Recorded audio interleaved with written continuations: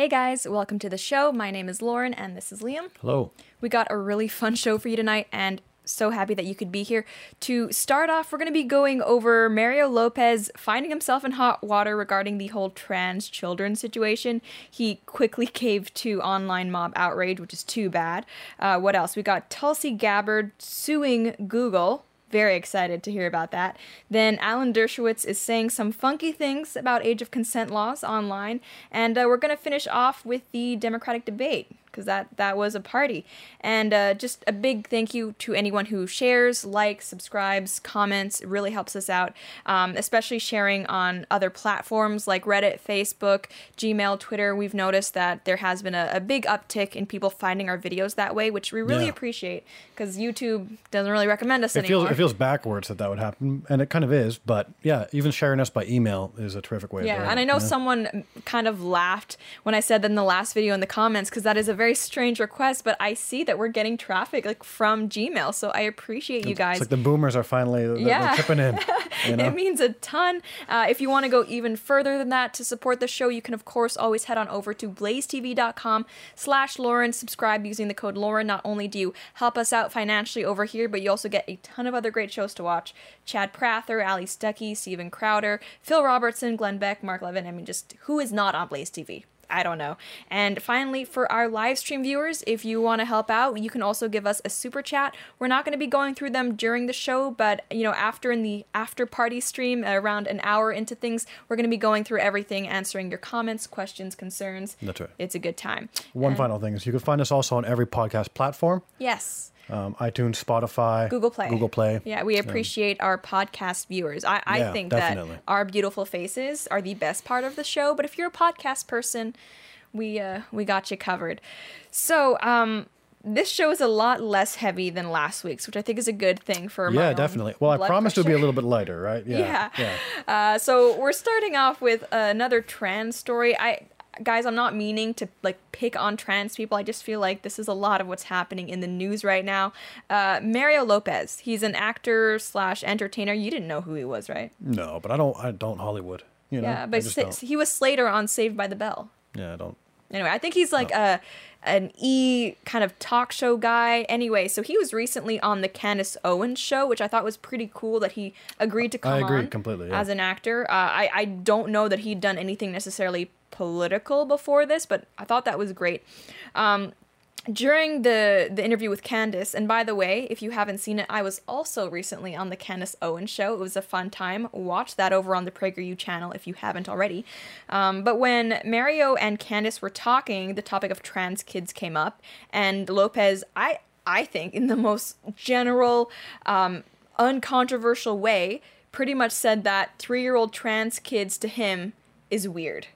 Which is like the most milquetoast takeaway from trans kids I think is possible.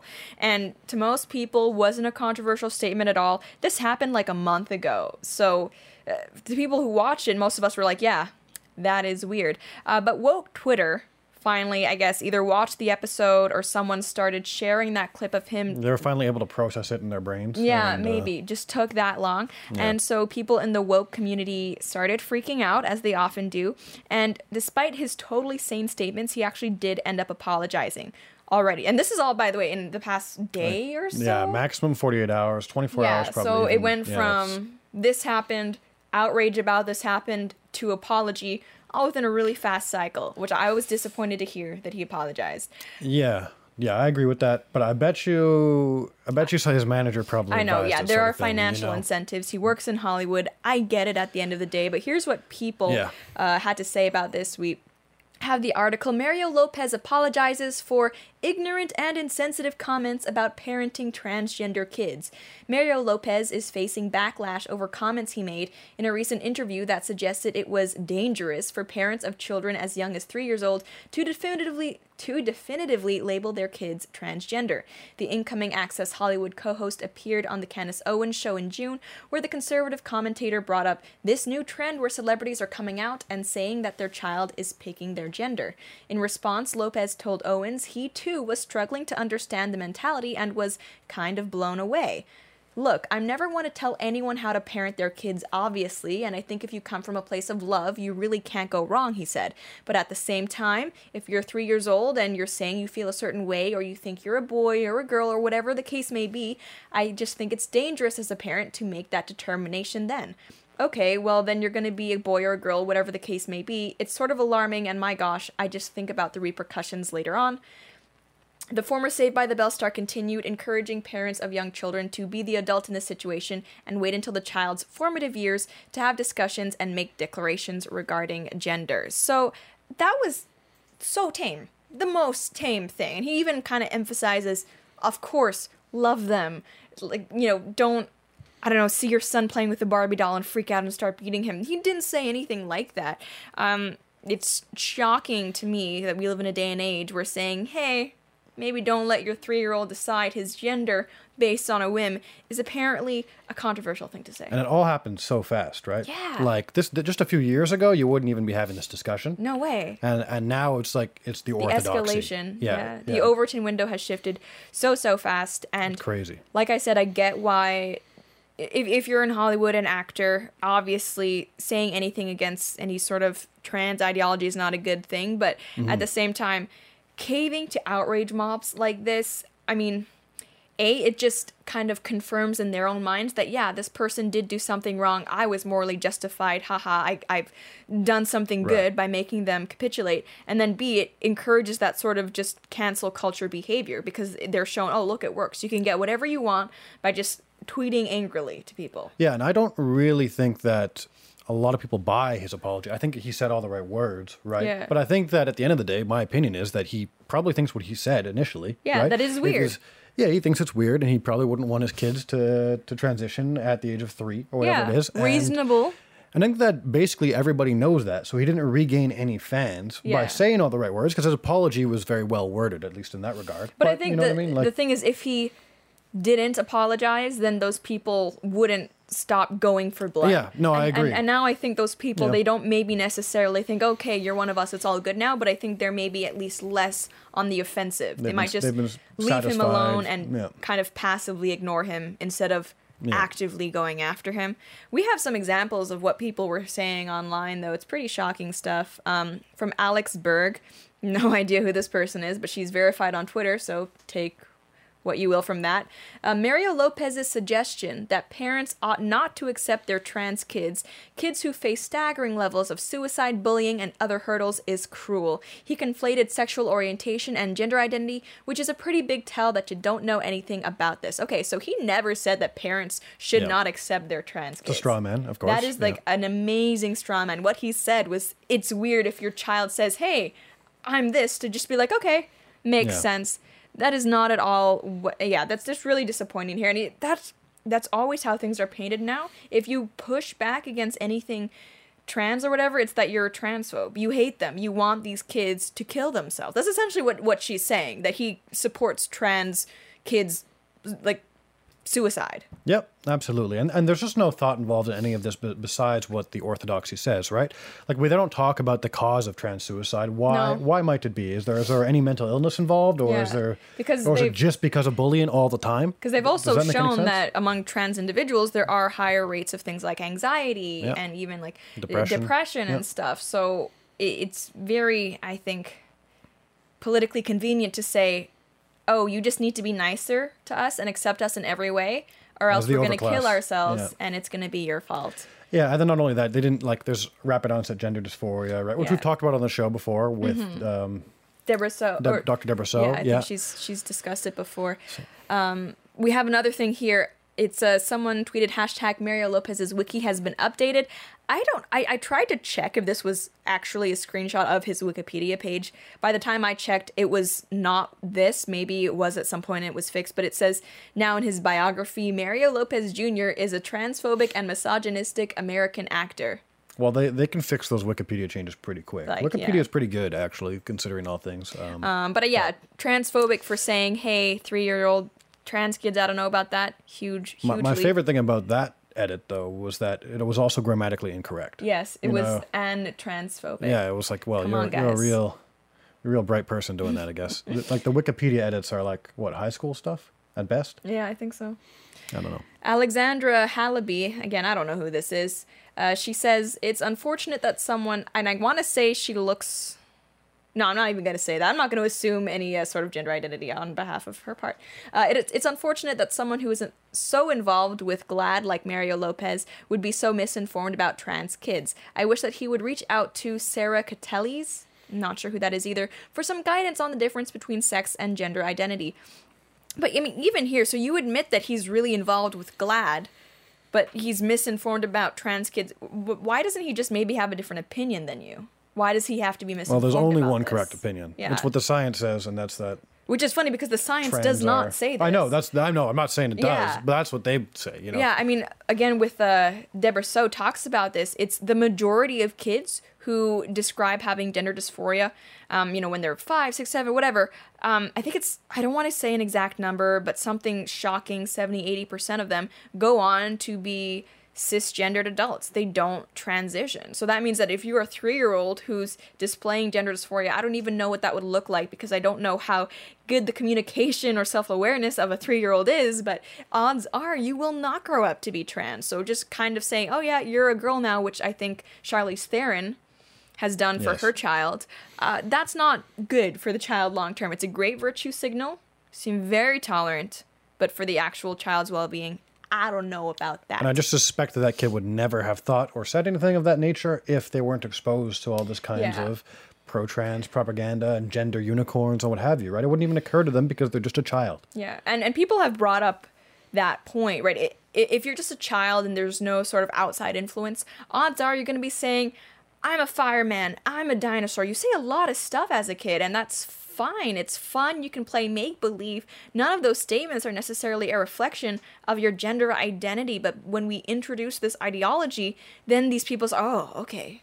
Wow, okay, we'll start you on the transition treatment right away, and you little reward girl. their behavior, right? Like you say, oh, that's okay, that's great. And then you're so trendy and popular, you get attention for it too. You might even get, these interviews in sympathetic magazines. It's pretty crazy. Yeah. Of course, we should love children unconditionally, right?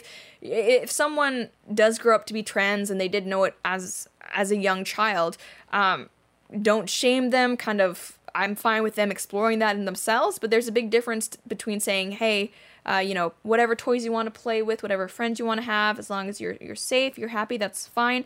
And being like, all right, we're changing your name, we're buying you different clothes, we're like, enrolling you in a special school, all of that stuff. That's where it crosses the line, in my opinion.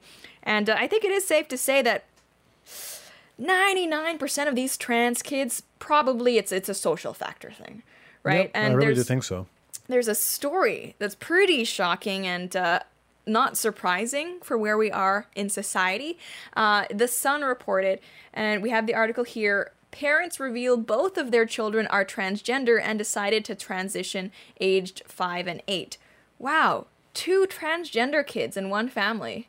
That's I don't know what that father has, like radioactive next to his balls all the time, because there's something wrong if that is the case. Those are some shocking statistics.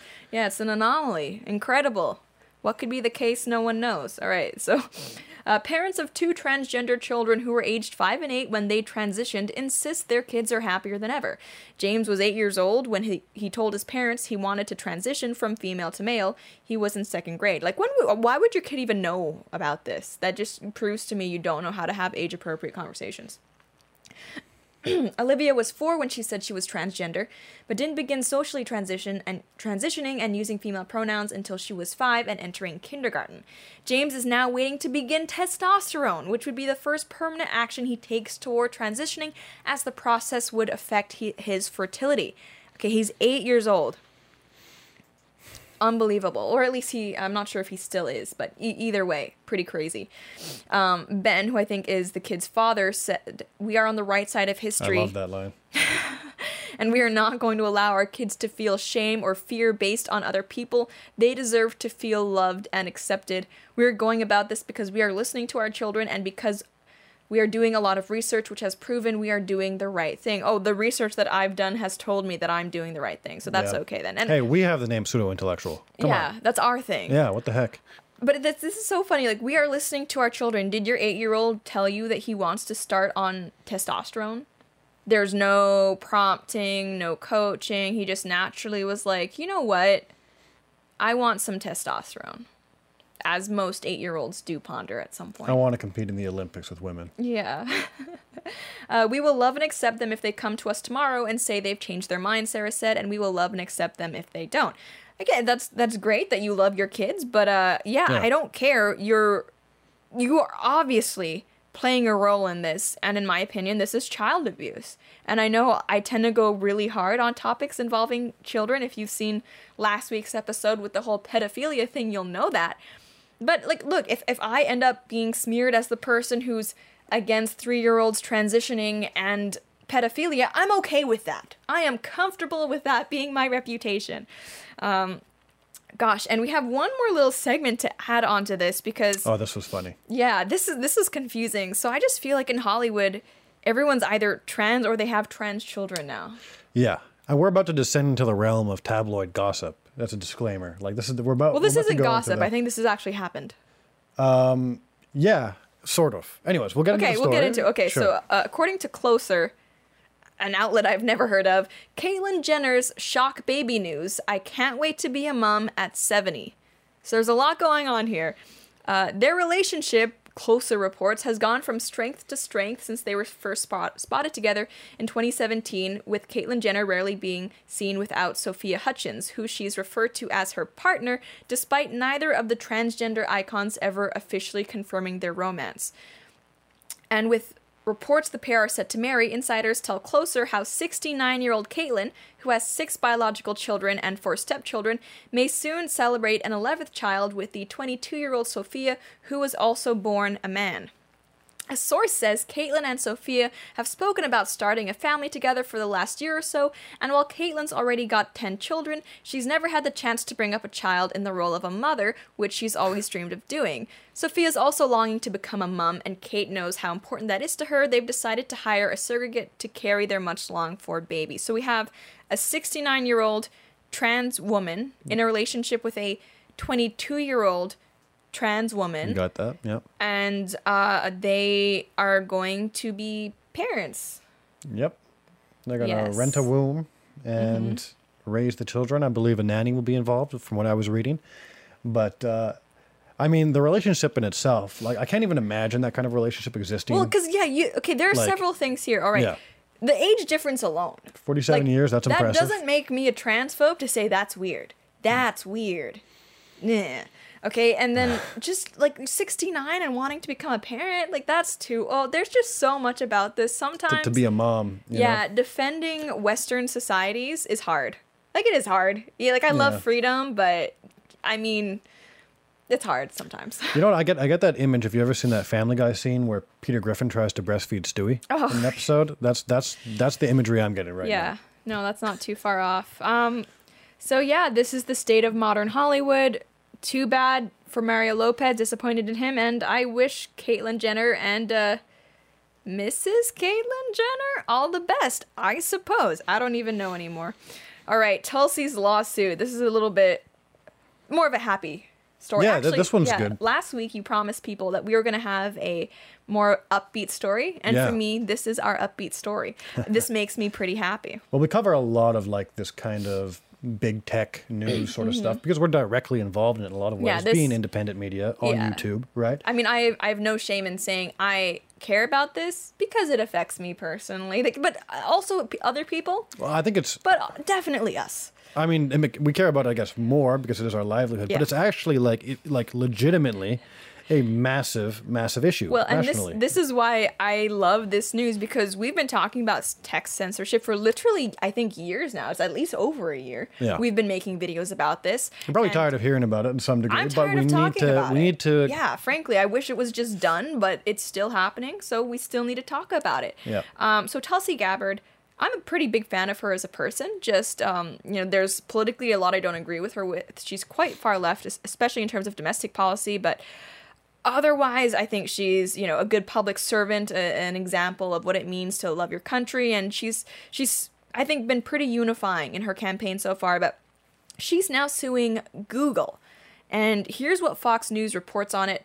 Quote, Democratic presidential contender Tulsi Gabbard announced Thursday, she is suing Google for alleged election interference, claiming the tech giant suspended her campaign's Google Ads account just after the first Democratic presidential primary debate.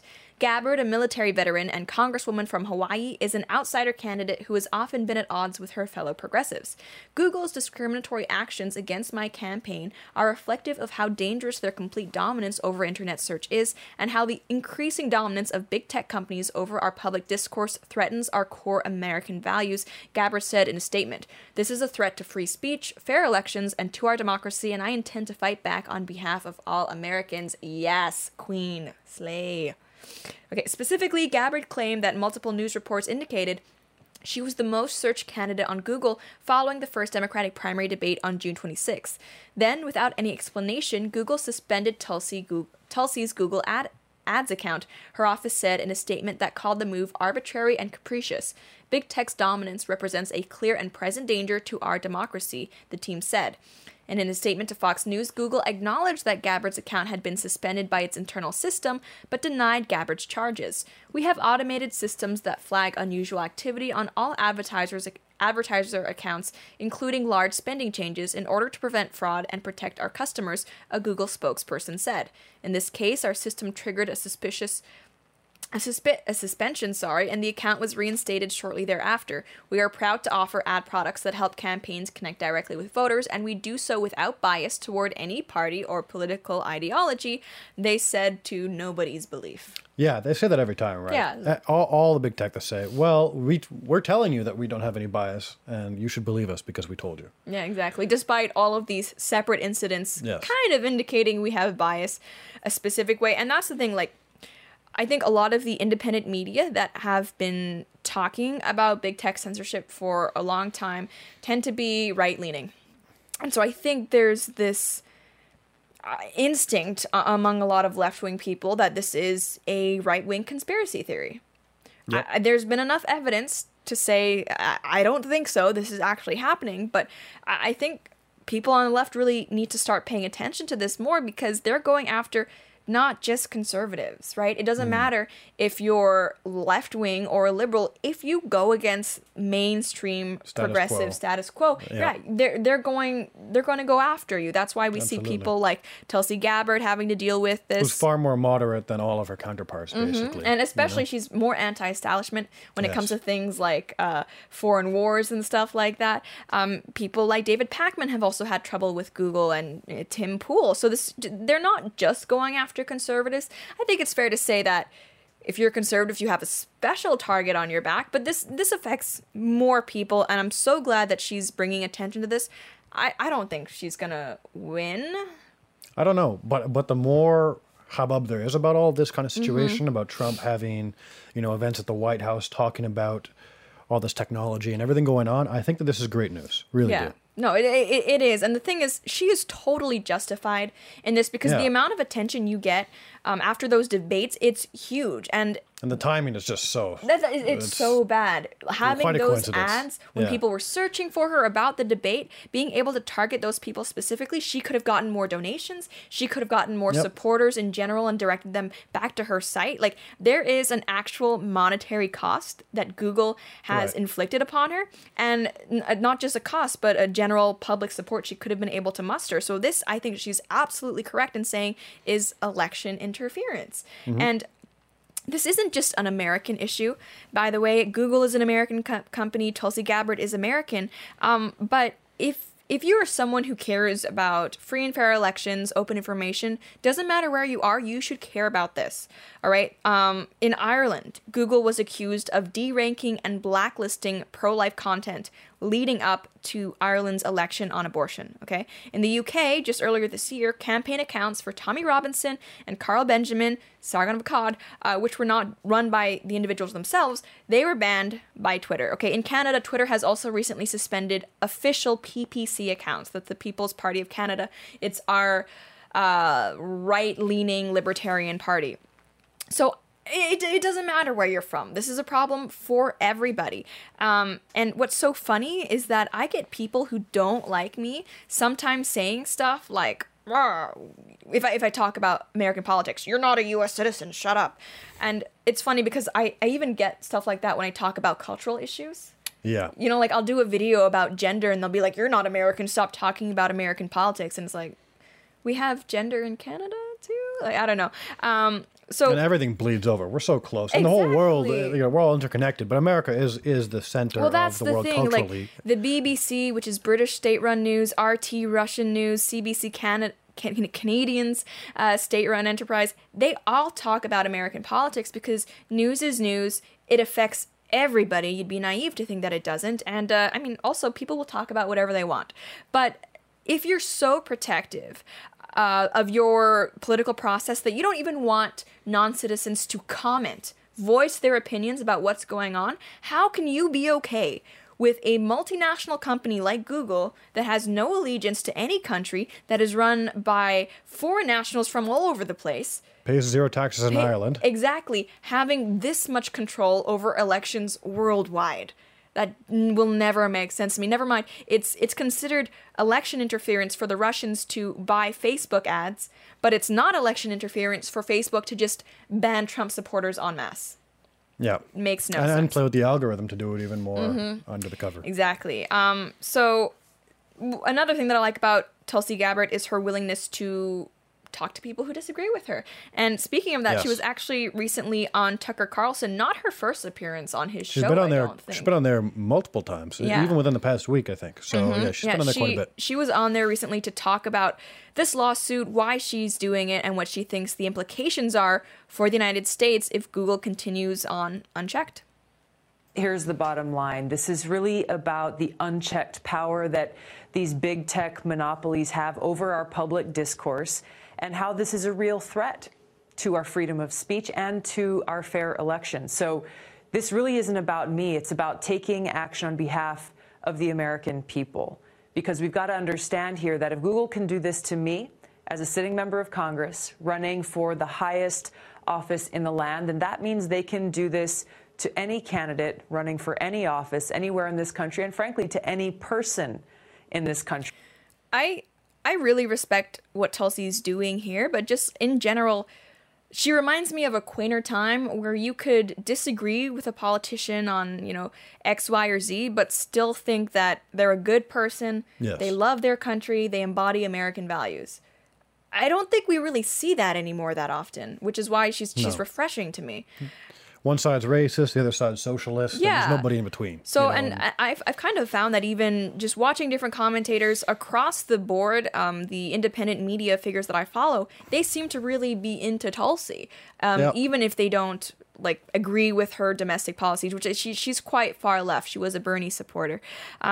But yeah, and when she says things like she would put her life on the line essentially to defend someone else's free speech, that's not something we hear from other Democrats, which is too bad because this shouldn't be a left versus right issue. And I mean, her saying that as a veteran, I think it carries a special amount of weight. Yeah, absolutely. Yeah, for sure. So, I mean, I think actually her time for debate is actually tonight. Yeah. As we're having this show. 8 p.m. to 10:30 p.m. Eastern? I think so. So maybe in next week's show we'll have a little bit of rundown how she's performed. But that's right. But also stay tuned. We've got good stuff coming. Yeah. Don't go run away to go watch those debates quite yet. They don't really start until 9 p.m. Until 9, I think, right? So stay here first. Watch us first.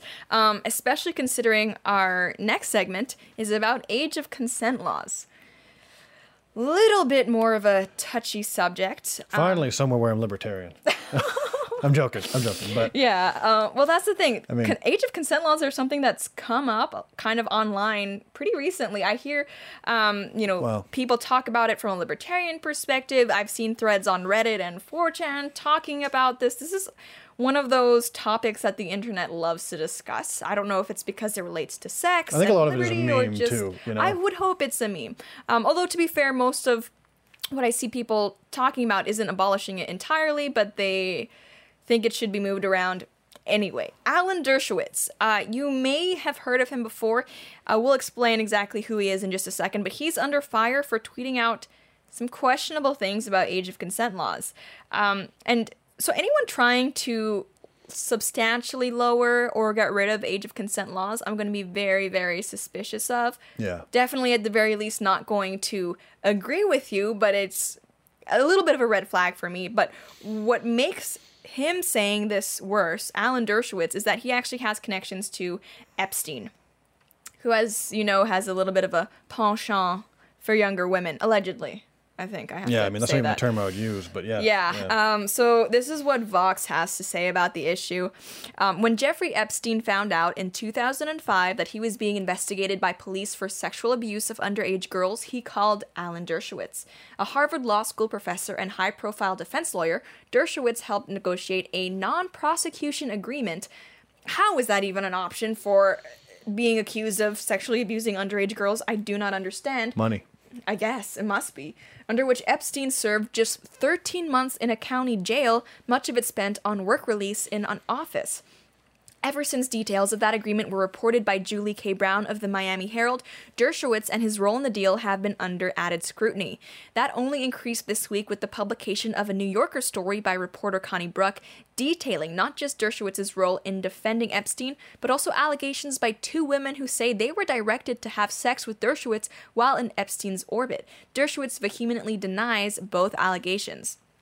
Despite widespread attention to his role in the Epstein case and a defamation suit from one of his accusers, Dershowitz has no intention of laying low. For instance, he continues to publicly criticize age of consent laws, most recently on Twitter earlier this week. It continues, a former Harvard student told Bruck that in class he had convoluted ways of thinking about how men could misinterpret lack of consent, and it wasn't relegated to when we were speaking about a rape case. Wherever we were on the syllabus, he would bring it up. So he sounds like a great guy, not at all sketchy. Another student said that at one point a female classmate raised her hand and said essentially, okay, enough rape examples. There are women in this class who have been raped. Can we move on to something else? Dershowitz told Vox he taught about rape in exact proportion to the amount it came up in the casebook. He said that some events the former students described didn't happen, like a student saying there was too much discussion of rape. However, he said there were always a small group of students who didn't like the way I taught rape because I didn't toe any lines. If students He had demonstrations and everything. It was crazy. Yeah. If students were afraid to challenge orthodoxies, he said, he would have had to do it himself. He added that he also brought in prosecutors who handled rape cases to present their expertise. In 1997, Dershowitz argued against statutory rape laws, saying the age of consent should be 15. Bruck reports, there must be criminal sanctions against sex with very young children. Oh, just the very young one, otherwise it's game, yeah. But it is doubtful whether such sanctions should apply to teenagers above the age of puberty, since voluntary sex is so common in their age group. Oh, so if the kids are doing it amongst themselves, might as well invite the adults. Dershowitz stands by his argument today, tweeting earlier this week that, quote, if a 16-year-old has the constitutional right to have an abortion without state or parental interference, that's already questionable. How could she not have the constitutional right to engage in consensual sex? Yeah, well, I mean, listen, I understand his line of logic in that last one at least, but it's all about that first statement being true, the first premise. Yeah, but that's the thing. And it's like, even if that is the case, it shouldn't be the case. Yeah, right? So whether you're pro-life or pro-choice, you would have to have a very loose, kind of liberal, I would say even abstract, metaphorical interpretation of the Constitution to believe that it allows or guarantees 16-year-olds the right to abortions without their parents' knowledge. Again, like whether you're pro-life or pro-choice, Roe versus Wade as a whole was very, very poorly justified. Was not a good ruling. If you want to know more about it, like what it specifically says, the argumentation that was provided for that decision, I recommend Matt Christensen's video about it. He does a great job breaking everything down. So trying to apply Roe versus Wade to not just women having a constitutional guaranteed right to privacy for abortion, but then saying, oh, also 16-year-olds and their parents can interfere. Like you are taking some leaps, my friend. And then trying to apply that, oh, so they should also be able to have sex with adults. That's a lot. You're saying a lot of things. And, it would be one thing if he were just a random person, but that's what people on Twitter were replying to him when he tweeted this out. Like, you are under a lot of scrutiny right now for your involvement with Jeffrey is his first name Jeffrey Epstein? Yes, yeah. This is probably not the best argument to be bringing up right now. It seems suspect. Maybe if you get some laws passed before. Well, yeah, then we can do an ex post facto thing. Oh, what he did wasn't illegal. I got your back. It's just really strange. Yeah. More generally, though, okay, let's talk about age of consent laws. I think 16 to 18, depending on the state, is what it is Yep. in the U.S. I think it's similar here in Yes, Canada. 16 in Canada. And I think a lot of places also have those Romeo and Juliet laws where... Yes. So, if someone is 15, but they do it with a 17-year-old, it's okay. Which I personally, I think it should be no less than 18, but I do think those laws are important to protect. I agree with those a 19-year-old doing it with his 17-year-old girlfriend, or what that's like... Yeah, like your birthday hits. Exactly. And then, all of a sudden you're criminal. I think those laws are important. But the point of age of consent laws is that children, minors, they don't have the mental faculties, right? They're not intellectually capable of contemplating the rational decision making that needs to go into giving someone consent for sex. And to me, that premise makes perfect sense. You can't really consent if you're drunk, under the influence of drugs. You can't consent if you're passed out, if you're mentally challenged. You can't consent either. So it stands to reason that if, you have a 10-year-old, 11-year-old, 12-year-old who doesn't understand all of the biological, social, emotional, just physical ramifications of sex, that they wouldn't be able to consent to such a thing. Makes perfect sense to me. What do you think about the argument from authority as well? Yeah. Someone that has power over you, You can an adult, exploit that you can and manipulate them, do coerce things like them. that. So, and that's easier to do with someone younger than you. Do you also buy that among adults?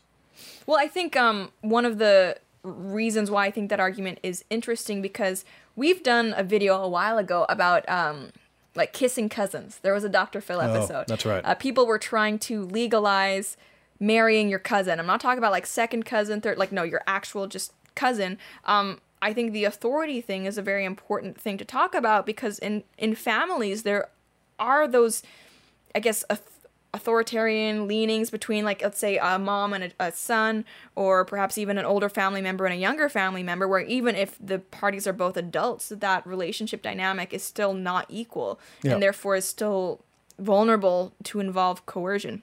Yeah, absolutely.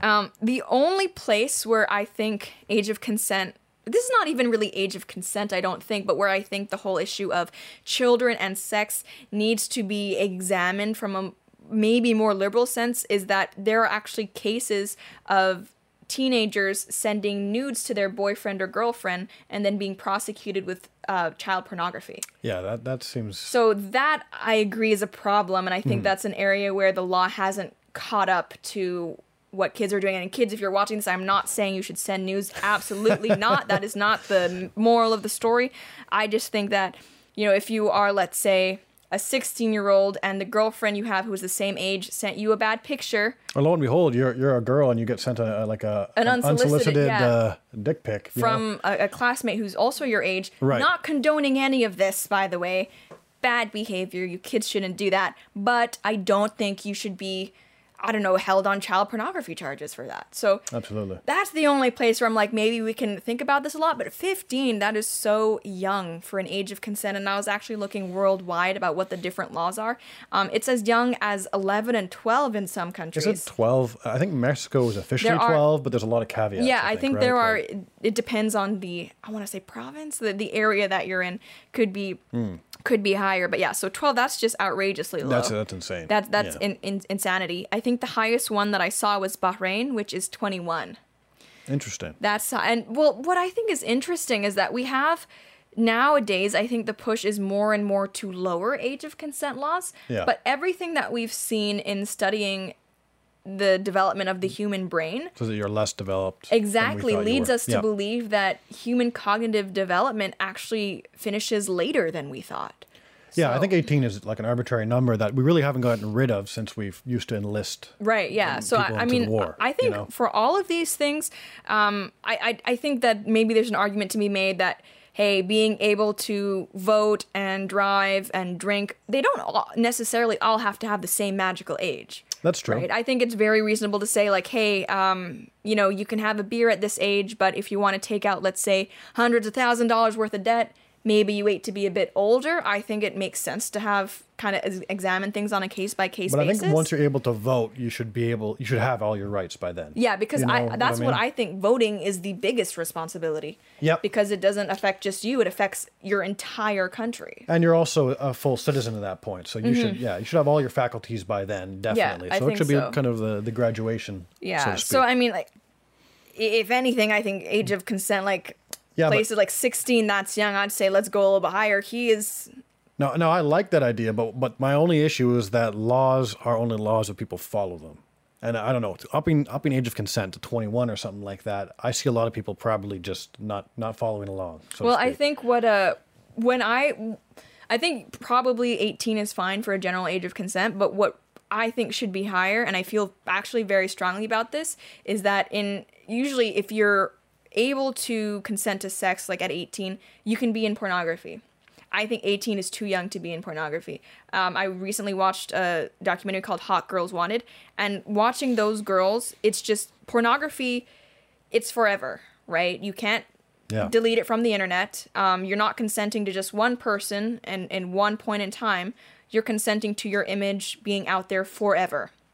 So personally, I think it might make sense to even have different laws regarding just regular sex and being involved in pornography, because I mean, I was watching those 18-year-old girls and like, oh, like you are young and you are making a lot of choices that are going to affect how your life plays out. Yeah. So, and I'm only a few years older than 18-year-olds, but I do not think of them now as people that make fully rational decisions at all, right? Like I look at 18-year-olds and I'm like, oh, you are a baby. Yeah, absolutely. So anyway, Dershowitz not getting a lot of love on the internet lately. I can absolutely explain it. And I was actually kind of comforted by the amount of scorn I saw him getting. Just like people realize, like, hey, this is a creepy guy. It seems very self-serving. A lot of connect the dots going on. Yeah, with the whole Epstein thing. And a lot of people were also like we were just now kind of questioning his entire premise. It's like, well, if a 16-year-old can get an abortion with her parents, and it's like, but should she be able to do, like, you've made an assumption there? Anyway, gosh, that's just like a whole It almost seems like a better circle. Argument against abortion than anything else, right? Yeah. It's like, because then we'd have to allow them to also have sex at that age. So yeah. I don't know. Creepy. All right, so the Democrat debate, or at least they do them rounds. Now we are on the second round of debates. And the first one was yesterday. The second one is tonight. So yesterday we had people like, let's see, Sanders was there, Warren was there, Klobuchar, Marianne Williamson. Let's see. Gosh, there was like a whole bunch of people. I didn't recognize a good portion of them, frankly. There were, I'm going to be honest, there were a lot of older white males who I was not very, very familiar with, who kind of blended in together. This and that, yeah. So, I mean, obviously, I am not inclined to support left-wing policies, but I wanted to start off this conversation with stuff that I agreed with. Because I think that, you know, crossing the aisle and stuff. Okay, so I like that people were talking a lot about tackling lobbyists. And, you know, trying to get Amazon to pay their fair share. I agree with both those things. Yeah, exactly. I'm good with that, especially like Amazon. I don't see them paying zero federal taxes as like this is capitalism. That's crony capitalism, right? Absolutely. They should have to pay as much taxes as the mom and pop businesses. They shouldn't get preferential treatment over people who are just trying to start out. That's absolutely ridiculous. I think it was Warren Buffett that said at one point that his secretary was paying higher tax rate than he was. Yeah, like, that I think may have been debunked, because I think he might have been talking about capital gains, and capital gains are actually taxed twice. Anyway, so that I'm not sure of. But yeah, I mean, like the reality is, if you have a lot of money, there's a lot of availabilities for you to not get taxed. Tons of loopholes. That simplify the tax code at the end of the day. That's what you got to do. And I just hate the idea that big organizations who have more money to spend on lobbyists get special treatment. Not to mention, these organizations have a lot of overlap with the tech industry, which is basically, you know, trying to control this conversation in a lot of ways. Exactly. So, you know, people like Elizabeth Warren were talking about that. Sanders even talked about that a little bit. Yes, let's do that. Support that 100%. Also, people were talking a lot about trying to fix healthcare. I don't think there's anybody at all, anywhere, that looks at America's healthcare system and thinks, yes, perfect.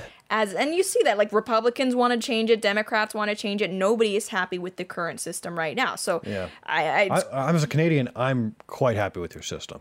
Because I've got my socialized healthcare, and if it's not fast enough, we go down to the States and pay. So it's like the benefits of both worlds. And not only that, but you guys pay for all the pharmaceutical research. Yeah. So, which is all related, right? Because the insurance companies and what have you. But So we're benefiting massively from your guys' situation. Yeah, but then they take all of our doctors. That's also true. You do take all of our They take doctors. all of our doctors to the point where I have to pay to see a private doctor because their wait lists are so dang long. So we have doctors that get essentially socialized education. You know, we pay through taxes, subsidized, and then they have to, I think, be a doctor here for like a minimum of 5 years or something like that. And then they pack up, go to the States. You get a lot of French last name doctors down there, sort of thing.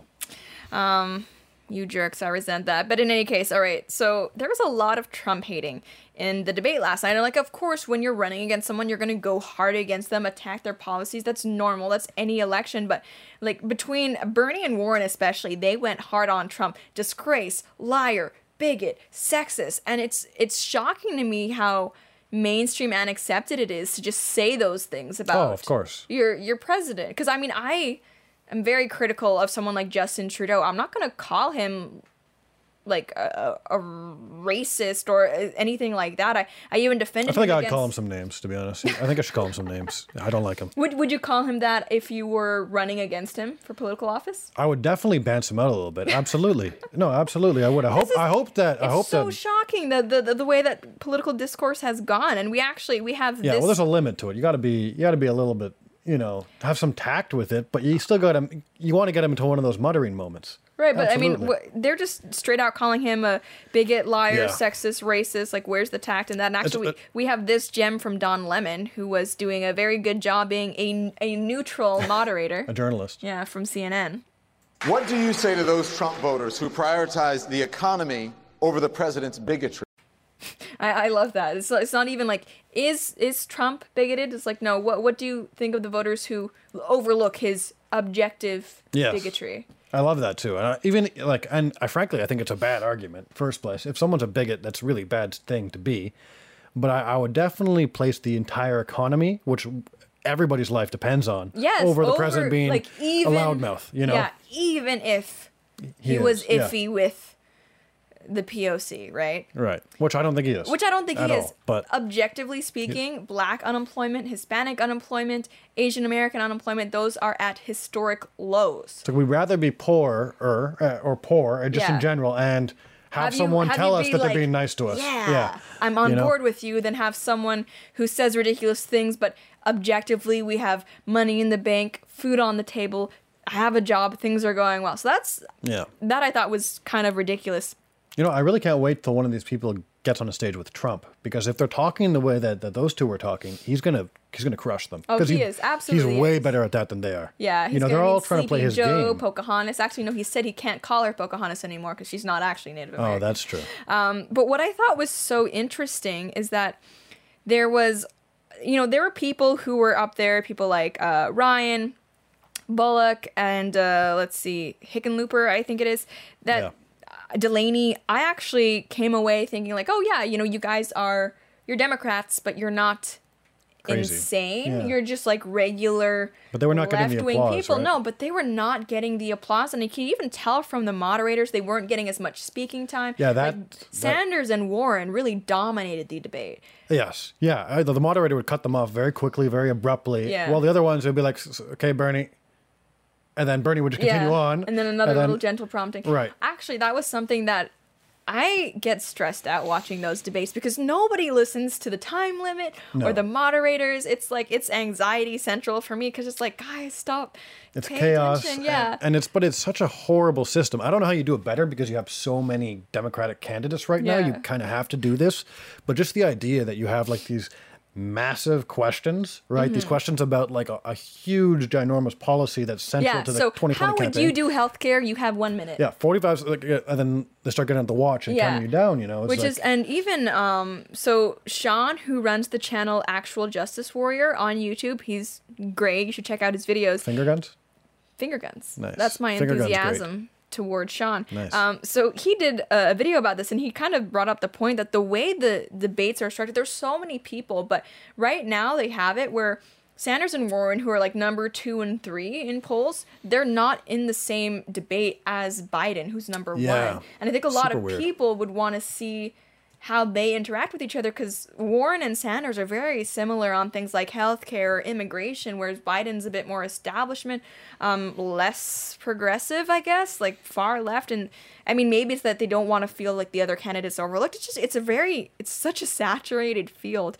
Yeah. Let's talk a bit more about healthcare, though. And by the way, we've gotten requests to do videos on things like healthcare, but it's such a complex topic. Don't make me research that, please. Yeah, I can't even imagine how you could like fit that into to 10 or 15 minutes. And also, we get like 10,000 views. Yeah, well, that's people don't really like those videos. Yeah, we like them, sort of. That's the funny thing. I've had people say, "Why don't you do more like policy-heavy videos?" And it's because they take longer, but people don't watch them. Which we still will do them. The next policy video we're working on is immigration. Right. We're still gonna do them, but from a cost-benefit analysis, people just aren't that interested. But what's funny is that if you ask people, they'll say they're more interested in the heavier videos. Yes. And then they won't watch them. But views don't lie, you guys. That's why I used to do polls like, what videos would you prefer? But then I stopped doing that because it's like I realized, you guys are trying to seem smart, but you want to hear about Bella Thorne's nudes. I get you. I understand it. Okay, so healthcare. What I thought was interesting is that pretty much every nominee up there referred to healthcare as a human right. Yes. And there's something, so socialized medicine, not a huge fan, but I think you have to realize, even if you do want a universal system, single payer, referring to something as a human right rather than just a government service puts you in a very specific position, right? So let's say public transit. Public transit is something that, at least in I think most cities, the government provides. It's not it's not a private company, and it's taxpayer subsidized, but it's not a right. So you still have to pay for it at least a little bit, and they reserve the right to refuse service to anyone. They can kick you off if you're being rowdy, not paying, whatever. When you call something a human right, you aren't able to withhold it from people. And I think this is important to mention in regard to immigration, because people like Bernie have said they think that illegal immigrants should get healthcare. A lot of Democrats have at this point. And it's like, well, when you start talking about healthcare as a human right, you kind of have to be of that opinion, because you legally cannot withhold human rights from illegal immigrants, right? That's why even if an illegal immigrant is detained, you can't just start waterboarding them or anything like that, because they still have human rights. Yeah, I mean, I think that it's definitely a language thing where they're talking about human rights, but the way that they write it into law will probably not be as such. I don't know. If they do, because there's even huge like problems. Again, I mean, there are people who are like people like Bernie. They're coming out and saying, no, illegal immigrants should be able to have access to healthcare. And I forget who it was, but Tim Ryan said in regard to like Bernie's free healthcare for illegals that like, hey, hang on, Americans still have to pay for their healthcare. I don't think it's crazy to ask illegal immigrants to pay for healthcare. Zero I saw claps. that. Yeah, nothing. And what was frustrating for me watching this, I've lived in Canada, I've lived in the UK, I've lived in Hong Kong. These are all places that do have single payer systems. I know a bit about how those systems work. Obviously, I'm not an expert, neither of any of those people up on the stage, I think, anyway. But I think one of them said that he actually used to work in the healthcare profession. But Bernie talked a lot about how in Canada this, let's be more like Canada. What he's suggesting is nothing like Canada. So in Canada, there's public healthcare, like single-payer government, but you can also buy private health insurance. And there's a lot of things that aren't covered by public. Absolutely. A lot of dental things. Is not covered as a big one, for example. No one. If you want to go see a nutritionist, there are a lot of different things, and it differs from province to province, right? Yeah. Each province is in charge of handling their own healthcare system. So I look at Bernie Sanders saying no private health insurance, federal system, let's be like Canada. Oh, you know what? I found it is covered, actually. Do you know what Canada's like? Sorry, go ahead. Right. I mean, we did find out recently that Canada does cover transition surgery, which I thought was interesting. A great thing. At this point, it only affects, I'm guessing, very few people, so I don't... Yeah, but, you know, he wants to be like us. He wants to be like us. So that was, I feel like if you're going to be advocating to be like another country, you should at least get it right what the other country functions like. Yeah. And never mind that. People like Warren were also saying it seemed like they don't want any private option. If we look at the countries that have the most efficient healthcare systems, places like Hong Kong, Singapore, both of which I've lived in, or even places like Japan ranks highly as well, or Spain, I was kind of looking at the comparisons. All of them have a couple of things in common. Again, I'm not a fan of socialized medicine, single-payer systems, but if you want something that at least functions and doesn't destroy your country, I think you have to do a couple things, right? You have to have borders, right? Because the way that single-payer systems work is that people pay in for the people who can't, right? It's a redistributive system, right? So the people who say there are so many poor people in America who don't have health care, we need a single-payer system. I'm sorry, but that is exactly why a single-payer system will not work. America, I think, has too many poor people to make it work. Even Canada, certain provinces, the ones that do have a more diverse population, they're the ones where the healthcare systems are struggling because there's not enough people paying in compared to how many people are taking it out. Yeah. Also, places like Canada, Hong Kong, Singapore, like even Spain, these are all countries where you do have that private option. And I think that's important for people who want to be able to have faster care. I think that was a ruling in Canada that the wait times were too long, so they had to give people the option. But it also just encourages more, I think, competition among the hospitals and more efficiency to have that option. And another thing is that decentralized systems. So again, having this, I don't understand why Americans are talking about this really on a federal level. Yes. Because I can't think of another country that really does it this way. So it's like, if you're gonna go down the route of wanting a single payer system, I would think you would look at the countries where it's working and learn lessons from that. But apparently they're just not. They're just like, whatever, we'll just do whatever we feel will work. Right. And even I don't think there's ever been an example of a country like America with the variables that America has, being a massive country. Massive country. Extremely diverse in terms of amount of income earned. And education. And a porous border, frankly. And that's why even, I think Dana Lash is the reporter, she asked Bernie, so, you're offering free healthcare and free college for illegal immigrants. Won't that just incentivize people to come? That's right. Yeah. Fair point. I think, and his only response was, no, it won't matter because we'll have strong border controls. But then he doesn't list any of the strong border controls. So it's like, and then right in the next sentence, he goes on to criticize Trump for being racist. And it's like, well, how would you enforce the border? Which apparently you have to because you're attracting people like flies. And I'm sorry, but you can say you're going to have a strong border if you're still saying to people, but once you get here, free healthcare and free college, it's a challenge. Right? It's not really repelling people. It's just like, okay, it's going to be hard to get here. But if you do, it's going to be good. If you do 1 year of that education, it might be worth your entire, Especially since they, I think they're all pretty much in favor of a path to citizenship. So it's like, exactly. What possible, I don't know, border controls would you support that would override this? So I think the overall theme that I saw, at least, was that the main candidates in general, they're so far left. I mean, they're talking about things. Canada is a pretty left-wing country. Even our Conservative Party, they're called the Progressive Conservatives. Yeah, actually. Progressive. So that should tell you what you need to know. Yeah, they're still center-left, I would say. Yeah, they're fiscally conservative more than anything. And even then, well, relative to Canada, I guess, yeah. Yeah, I mean, center-left, depending on the issue. So to see Democrats now, at least the ones who are getting all the airtime, go so far left, it really, I think, makes me believe that the people who are in charge of these campaigns and debates, they're looking at who gets the most retweets, who gets the most attention from the media, and they're saying, oh, that's good, let's play off of that. But that doesn't necessarily mean that's what the average everyday person is going to want to hear from their candidates. And thank goodness for that. Yeah. Because if everybody was like how Twitter is, there would be civil war, actually. It wouldn't be just something we're talking about, maybe it'll happen. It would absolutely happen. And actually, Tim Pool, he reports on this a lot, and we have an article that references that. But the people that we see on Twitter the most that I think these politicians are taking cues from, they really are the fringe people. We have this article from the Washington Post,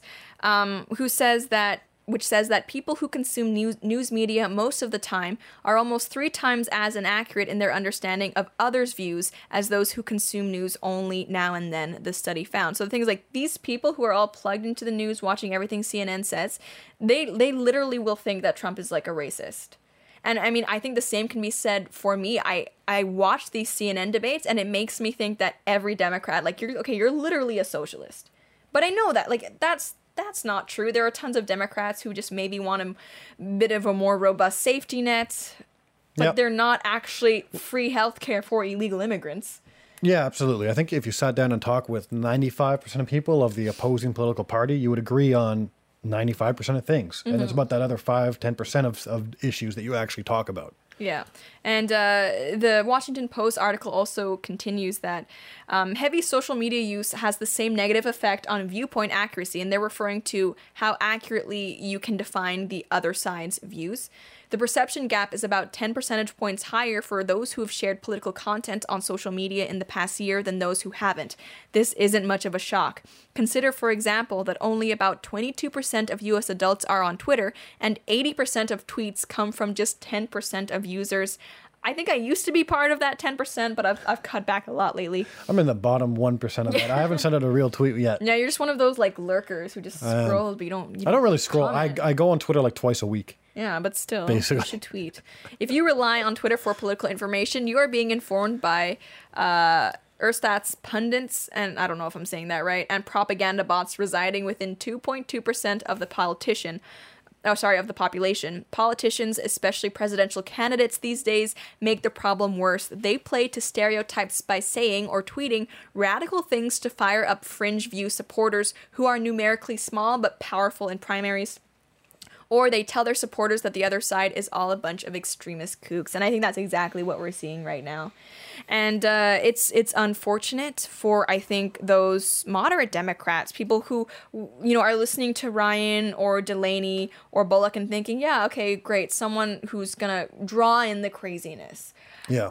But, these loud minorities, they're going to make it so that the candidates don't hear them. And primary voters are a lot more likely, I think, to be on that fringe, because who votes in primaries? You've got to really care about this. More likely to be a little bit on the borders. So this was interesting. It was fun to watch. Marianne Williamson, in my opinion, won. I look forward to, if it would happen, her talking to Trump. There'd be a whole lot of crazy on one stage. It'd be great. But I think that's all we have to say for now. If you are watching this live, then please stay on the stream, because we're going to be back in just a few seconds with some exclusive Q&A. But aside from that, thank you guys so much for tuning in, and we will see you next time.